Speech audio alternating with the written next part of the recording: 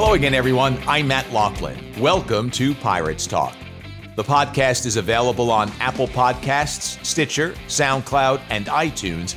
I invite you to subscribe to Pirates Talk on whichever is your favorite platform. Rate the show, leave a comment. I'd love to hear from you. Today's guest is a familiar voice to Pirates basketball fans. Since 2003, he has teamed with Gary Cohen to form the Seton Hall men's basketball radio team. And a terrific listen he and Gary are. They're tops in their business, and their partnership is one that is as much of Pirates hoops as Coach Kevin Willard and the team. They've been through it all, the highs and the lows, and chronicled it all for their radio audience. It's my pleasure to welcome Dave Popkin to this edition of Pirates Talk. Dave, thanks very much for joining me today. I'm looking forward to our conversation.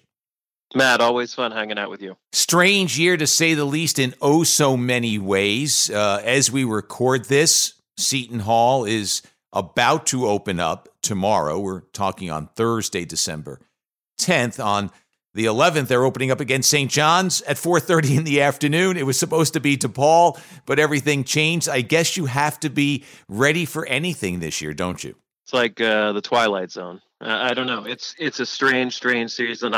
I'm happy and surprised we've gotten 6 games in the last 2 weeks. I think that alone is a victory because some of these schools haven't played yet, or they've played one game, and it's not apples to apples comparing schools right now. So it's strange. I think Seton Hall, you never want to get COVID, but they may have gotten to the right time before the season even started, because then they were able to kind of start fresh and get some games under their belt before Big East play started, because that's really what Kevin Willard and the players really care about, what they do in the league.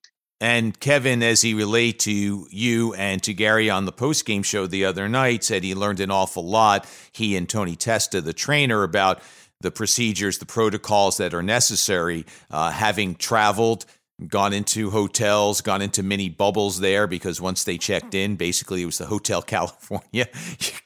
You could check in, but you couldn't leave, not even for a cup of coffee. So yes, they will be well suited down the road. What are some of the challenges that have been presented by COVID for you on the broadcast side? Everything is new. Everything that we used to just show up and do by rote, we've had to rethink. We've had to do some of the road games from the WSOU studios and then send that signal to AM 970, and then it goes out on the stream from there. So Learfield IMG, bought us a big TV, and it's just Gary and me in a room. And, the stream went out the other night during the Penn State game in the first half. So Gary did an incredible job improvising. Like, they had a tablet that they just handed us on the fly. And even though it wasn't totally synced up to what we were watching on TV, he was able to pick it up and start to call it again. And I was actually doing blind color at one point. I didn't have the tablet up yet, and he called the play. As Shavard Reynolds drives, and Seton Hall takes a 2-point lead. I'd be like, wow, Reynolds has 10 points. What a shot. And, I got to admit that I didn't see the play.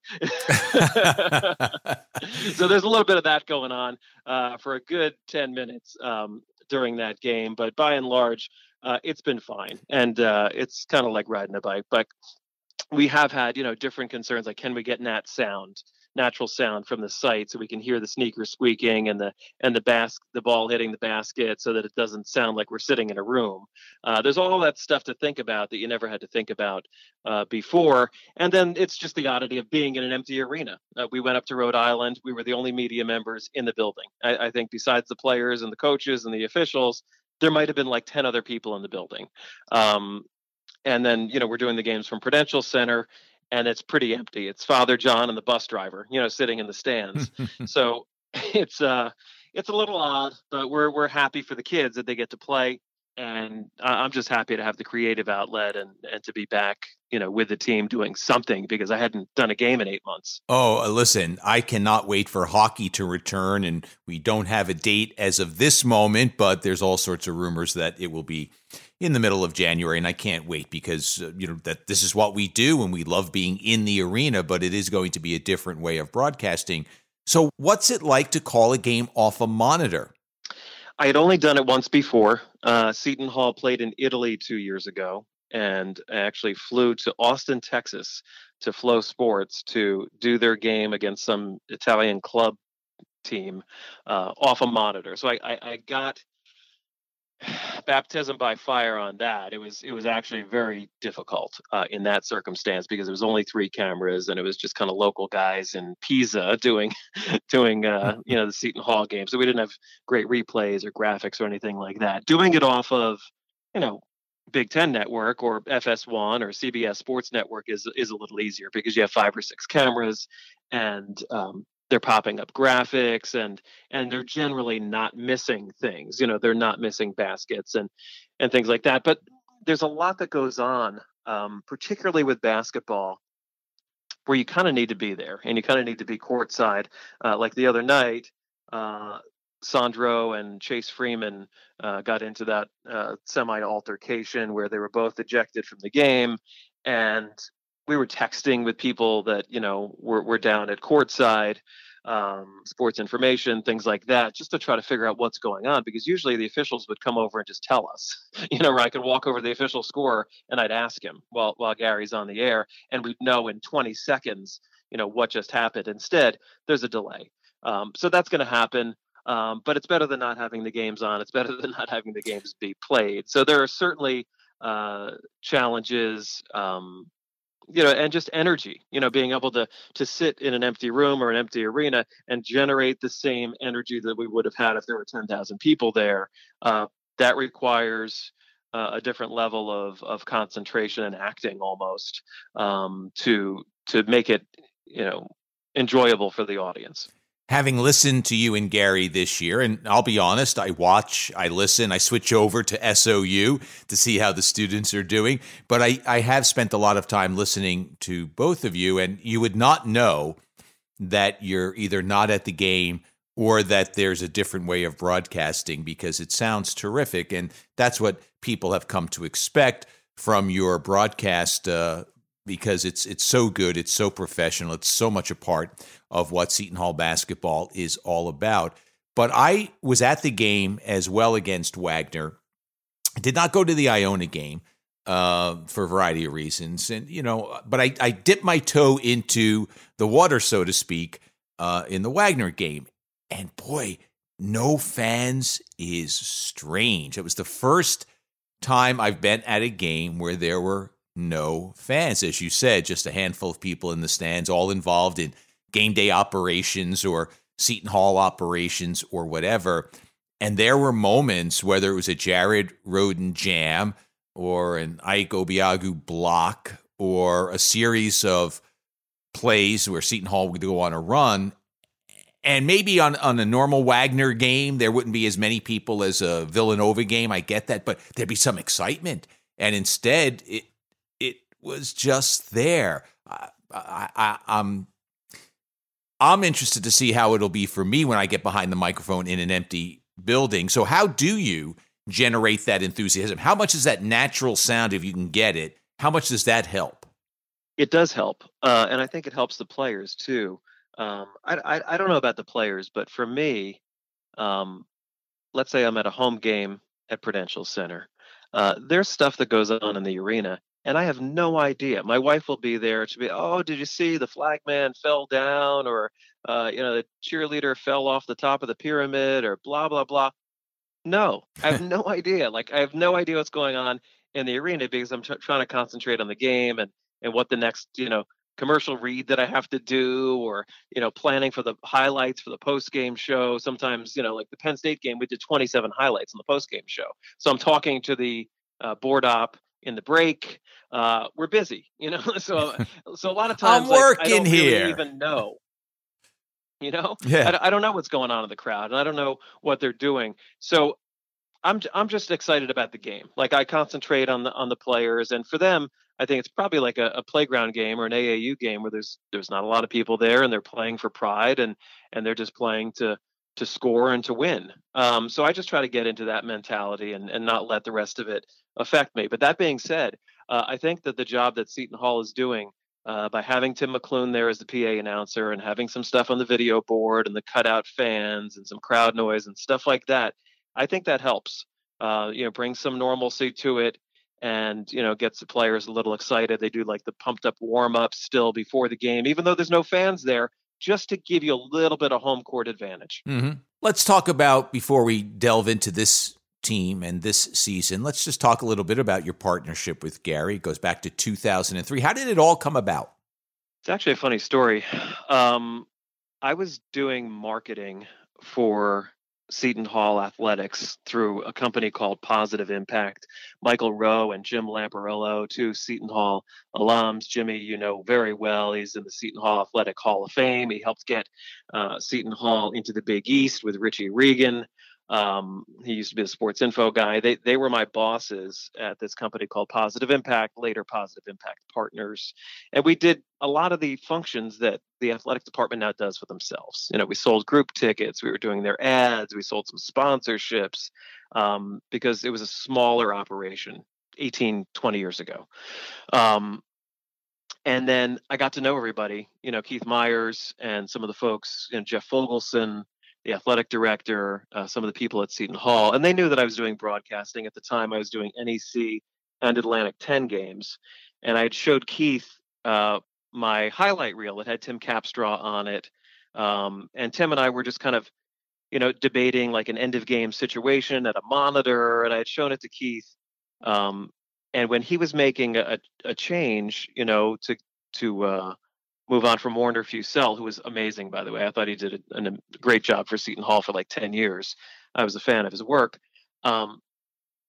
Keith was going to bring in a high-profile play-by-play person. I said, okay, makes sense, and he hired Gary for that. And actually, right before he hired Gary, he hired me to do color, because he said, I want to have somebody that can fill in and do play-by-play, that can do interviews, that can do the commercials, because Warner did the whole thing himself. And he would get tired at the end of games. He would get tired at the end of the season. And he said, I want two guys sitting on a couch talking about basketball, and I don't want the announcer to get tired by the end of the game, because basketball's a lot. So, I think that you can do color based on watching your tape. And, I'm going to go for this Gary Cohen to be the play-by-play announcer. And I said, well, he's the best. That's a good choice, and yes, I'll do it. So it was kind of a happy accident. I was thrown into it. I think there wasn't a Seton Hall like ex-player at the time that was like a natural, to jump right into that had any experience. And Gary and I clicked right away. It was we have the same sensibilities, in terms of what goes into a broadcast, what the audience needs to know. Being a little bit irreverent, but reverent at the same time, to be concentrating on the details of the game. And I think it's been a good fit. I've really enjoyed it. It's been a luxury learning from him. And I just try to literally color in the lines. He's drawing the lines. I have a sports broadcast camp that we do. And I say that, the play-by-play announcer says what and who. And then the color announcer says why, and provides a little bit of color. So I try to, inject some humor and, some nuggets that he doesn't give, as part of the play-by-play. And I think it's worked. It has worked. There's no question about it. I find it interesting that it clicked right from the get-go. I shouldn't be surprised, but that's not often the case. Sometimes, it's two people. It's like dating. You got to get to know each other a little bit, the ins and the outs and things like that. But it was very smooth from the beginning, you say. It was. And it was,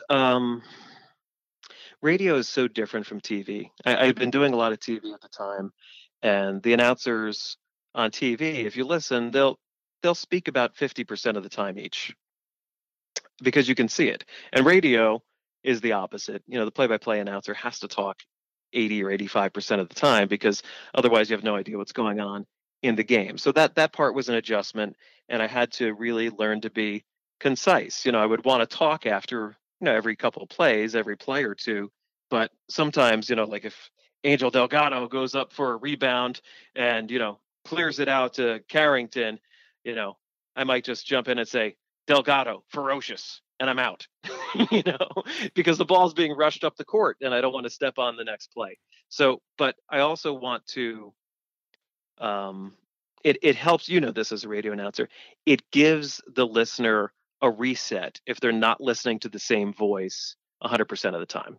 They say, okay, he jumped in and said this, and then it's subconscious. Like, you're able to concentrate on the next play better if the color person has just interrupted by saying whatever, giving how many points they have, or why that play happened, pick and pop, whatever the play was. It allows the listener to just refocus, especially if you're listening to the whole game, which many people don't do. It's a mental thing. I agree. And I think, as you said, Warner Fussell did a terrific job. But working by yourself, it's just not fair, I don't think, to the person who's doing it, although there are some people in this business who don't want anybody else in the booth with them. They're just happy to do it by themselves. But I think it's a disservice to the audience as well. You just need to break it up. It can't be the same voice, the same cadence, so on and so forth. So it's terrific that the two of you have that opportunity to work together and have for a long time. So how have things changed over the years? Once you guys got together, it was a switch from Warner Fussell, and now this partnership grows. You've been through the highs, the lows, the ups. It's been more ups lately, of course. So what changes have you seen, whether it's in recognition or the program? Huge changes, really. Just the expectation that Seton Hall will be in the NCAA tournament every year, and that's due to Kevin Willard and his staff and recruiting not only good players but good people. I was commenting to somebody the other day that you just never knew what was going to happen when you showed up at the arena. Who was driving the wrong way down the Garden State Parkway, and who was, out too late and broke curfew and is suspended for the game. And that happened for a number of years, with multiple coaches. And that doesn't really happen, knock on wood, with Kevin and his players, because they're buttoned up. There's a lot of really good people in that locker room.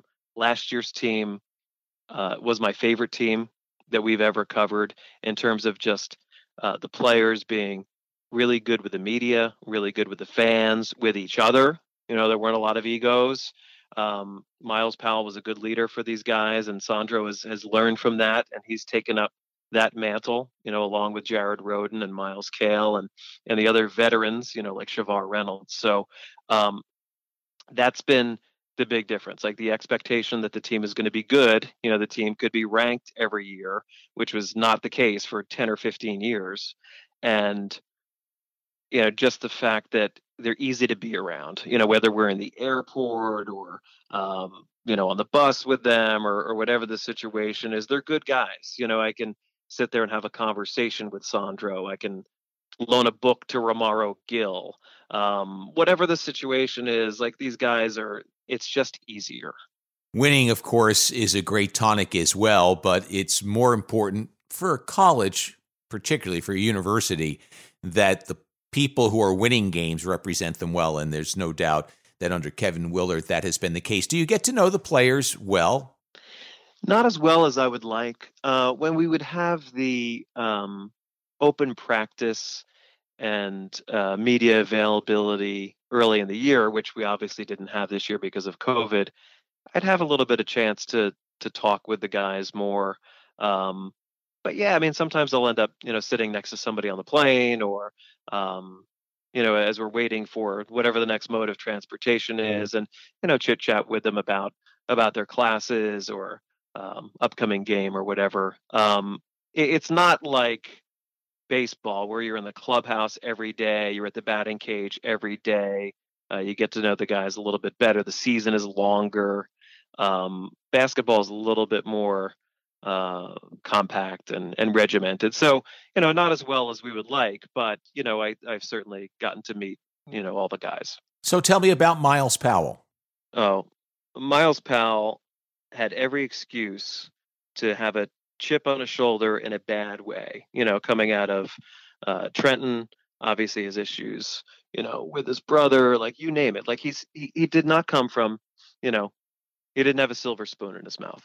And the guy was a prince. I mean, he was so good with kids, with fans, with his own teammates, nurturing the freshmen, leading by example.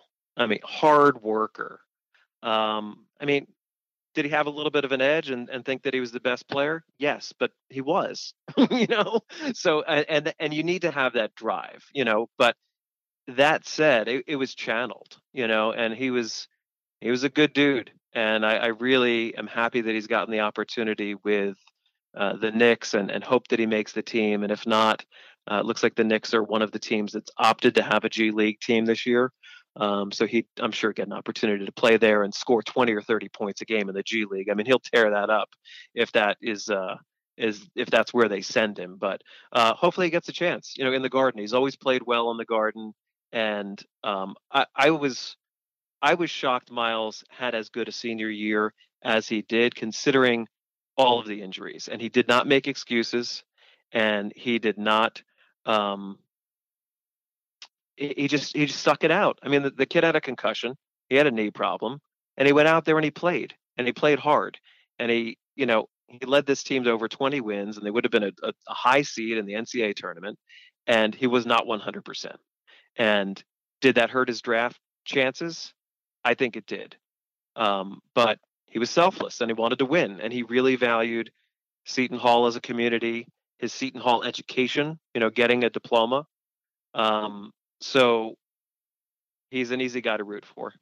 One of the things on the radio side that is must listen, aside from the baskets and what have you, is your post-game interview with Kevin Willard. How much fun is that? It's fun because it's a wild card. You know, you really don't know what he's going to say, how long he wants to stay on. We've had some late night shows with him that have gone 15 or 20 minutes, you know, and it's supposed to be 5 or 10. And he just hangs and he talks about the game and talks about whatever. And he's got obviously a good sense of humor, kind of an acerbic wit. And, you know, there's some games where he's a little tense, you know, and most of the games, you know, he's very open, and he is very, you know, accessible to us. You know, if we need to come to practice, or you know, he does the interview himself pregame and postgame, which not all the coaches do. I think he wants to obviously be the spokesperson for the program, and that's good for the program. And it's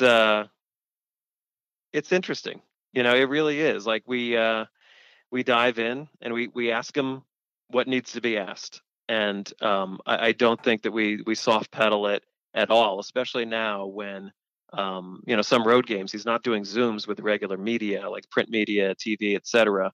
After the game. So our audio with him, our interview, is all there is, you know, in terms of his reaction after the game, unless he calls a reporter directly or things like that. So, you know, we try to cover all the bases and just give him a forum to say what he wants to say, you know, after the games. And you know, by and large, it's been fun and positive. So what do you make of this edition of Seton Hall? You know, coming in, I actually thought this team was going to be better than last year's team because of length and athleticism, and potentially depth, but we're not really seeing the depth right now. We did see, you know, last couple games, more guys step up and, you know, provide scoring options behind Sandro, which is one of the reasons why I thought the team would be as good or better. Like last year, you know, the team could get one dimensional if Miles was scoring 27 points and, you know, somebody else had, you know, Quincy McKnight had 14, and then all of a sudden, you know, there's a drop off, and you hope that, you know, it's not a 5 for 25 game for Miles. It's a 13 for 25 game for Miles. I think this team, you know, you could have a different guy every night. Like Obiagu stepped up, had a career high his last game, and Roden had a double in his last game. And I think that it kind of makes it more fail safe, where, okay, one guy doesn't have it in a particular game, you know, Sandro gets, you know, ejected from the last game, there's three other guys that stepped up and scored. So I like this team a lot. You know, I mean, if they can, Obiagu is a huge key.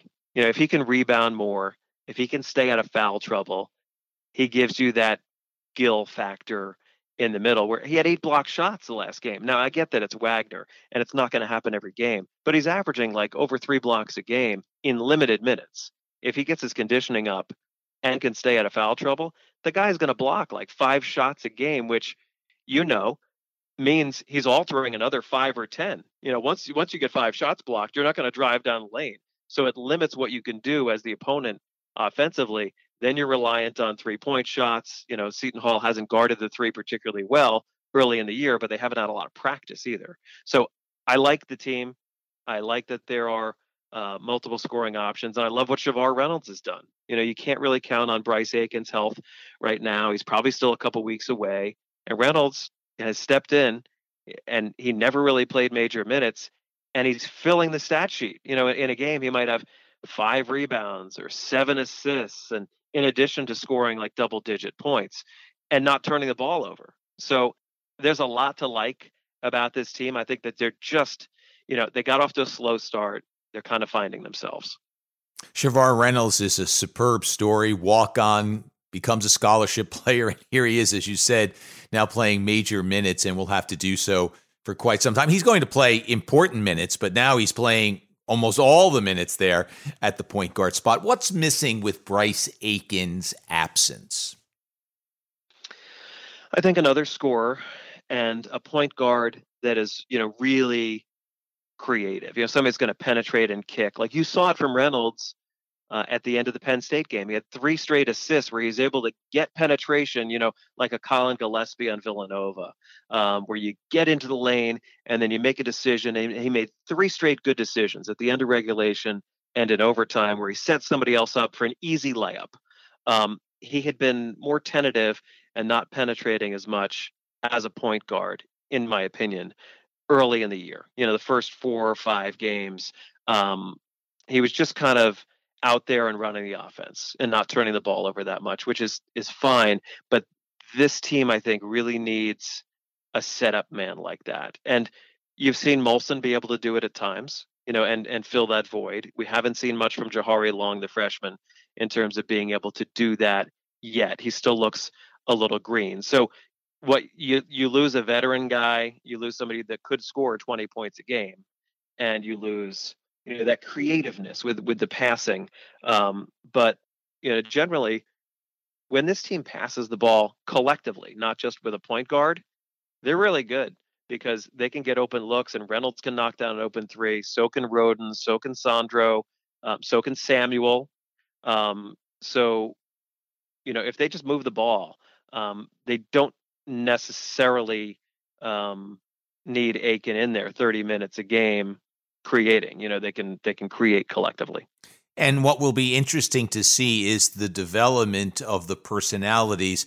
This is absolutely no knock on Myles Powell, but when you are as good as he is and everything rotates around you, the other players, even though, and I use this term all the time, they're all alpha dogs, but there's the king of the pack, and that was him last year for sure. And now these guys have to step up. And I know Kevin mentioned it the other day, and in fact, on your post-game show, that he had a conversation with Sandro and said, "Hey, listen, you're the man. I think you're one of the best players. You got to show it every night." And sometimes it takes a while for guys to do that. But as those personalities develop, as that confidence develops, like, okay, I'm going to take it. Like their roles are so different this year. Losing 3 important cogs certainly would change everybody's role. But now as you start to play, guys start to say, hey, I can do this. I can do that. That's what he's going to do. He's going to be open. He'll make this shot. I'll go here. And it's going to be a fun watch to see this develop. I agree. And I think Sandro can be, Kevin said he's the best player in the country. I don't know about that, but I think that if you look at it realistically right now in terms of his skill set and who can guard him, just driving by people, stepping out for threes, open floor, handling with both hands, shooting with both hands. The guy is really skilled, and he's got a little bit of an edge, as you saw in the Wagner game. So, Jeremiah Robinson Earl with Villanova, Dawson Garcia from Marquette. There aren't many other big skilled guys in the Big East that can hang with Sandro. So as long as he can recognize that and channel that and continue to take good shots, I mean, not only is he going to be a first-team player, but he'll be a candidate for Player of the Year. Well, it's an exciting season. It's underway. The Big East for Seton Hall begins tomorrow as we record this against St. John's. What are you expecting this year from the Hall? Where do they fit in? Yeah, they were picked 5th, and I think they might be a little bit better than that. And if you're better than 5th in the Big East, you're going to make the NCAA tournament. So I've thought since March, that this year's team is a tournament team. They play good defense. They're going to score. They're going to score 80 points a game because there are so many options on the floor. Are there a handful of Big East teams? Like Creighton's better. Villanova is good. They might be better. But other than that, I don't think you could say that there are any Big East teams that are better than Seton Hall. They're comparable with Marquette. They're comparable with a couple of these teams, but I've seen everybody at this point, and I think Seton Hall's in the top third. I really do, even though they've gotten off the slow starts in games, and they had a couple of close calls, like Louisville and Rhode Island could have gone either way. I feel in the win and loss column. I think they're going to have a good year. I think they'll be over 500 in the league, and certainly in the top half. Dave, looking forward to hearing you and Gary the rest of the way. Thanks so much for your time. Matt, always a pleasure. Thanks for having me. We recorded this program on Thursday, December 10th. The Pirates will open their Big East season on December 11th against St. John's. Originally, the Hall was set to open against DePaul, but a COVID breakout forced the Blue Demons to pause their basketball activities and force the change in schedule. And there will be many more changes before the season is over. It's a time of uncertainty, but one thing is without doubt, that whenever the Pirates take the court, Dave Popkin and Gary Cohen will take us through the game. And that's a comforting feeling. As an aside, and as a proud WSOU alumnus, I'd encourage you all to take a listen to an SOU broadcast from time to time. Yes, listen to Gary and Dave, but turn your attention away for a moment and listen to the young students as they work their craft. They're doing a wonderful job through all of this, and I'm proud of the work they do. SOU keeps producing some outstanding talent. Special thanks as always to Pat Christensen, the sound engineer of the show, and the writer and performer of the Pirates Talk theme. And thanks as always to you for your company. It's very much appreciated. Until next time, I'm Matt Loughlin. Stay safe, stay healthy, and let's go Pirates!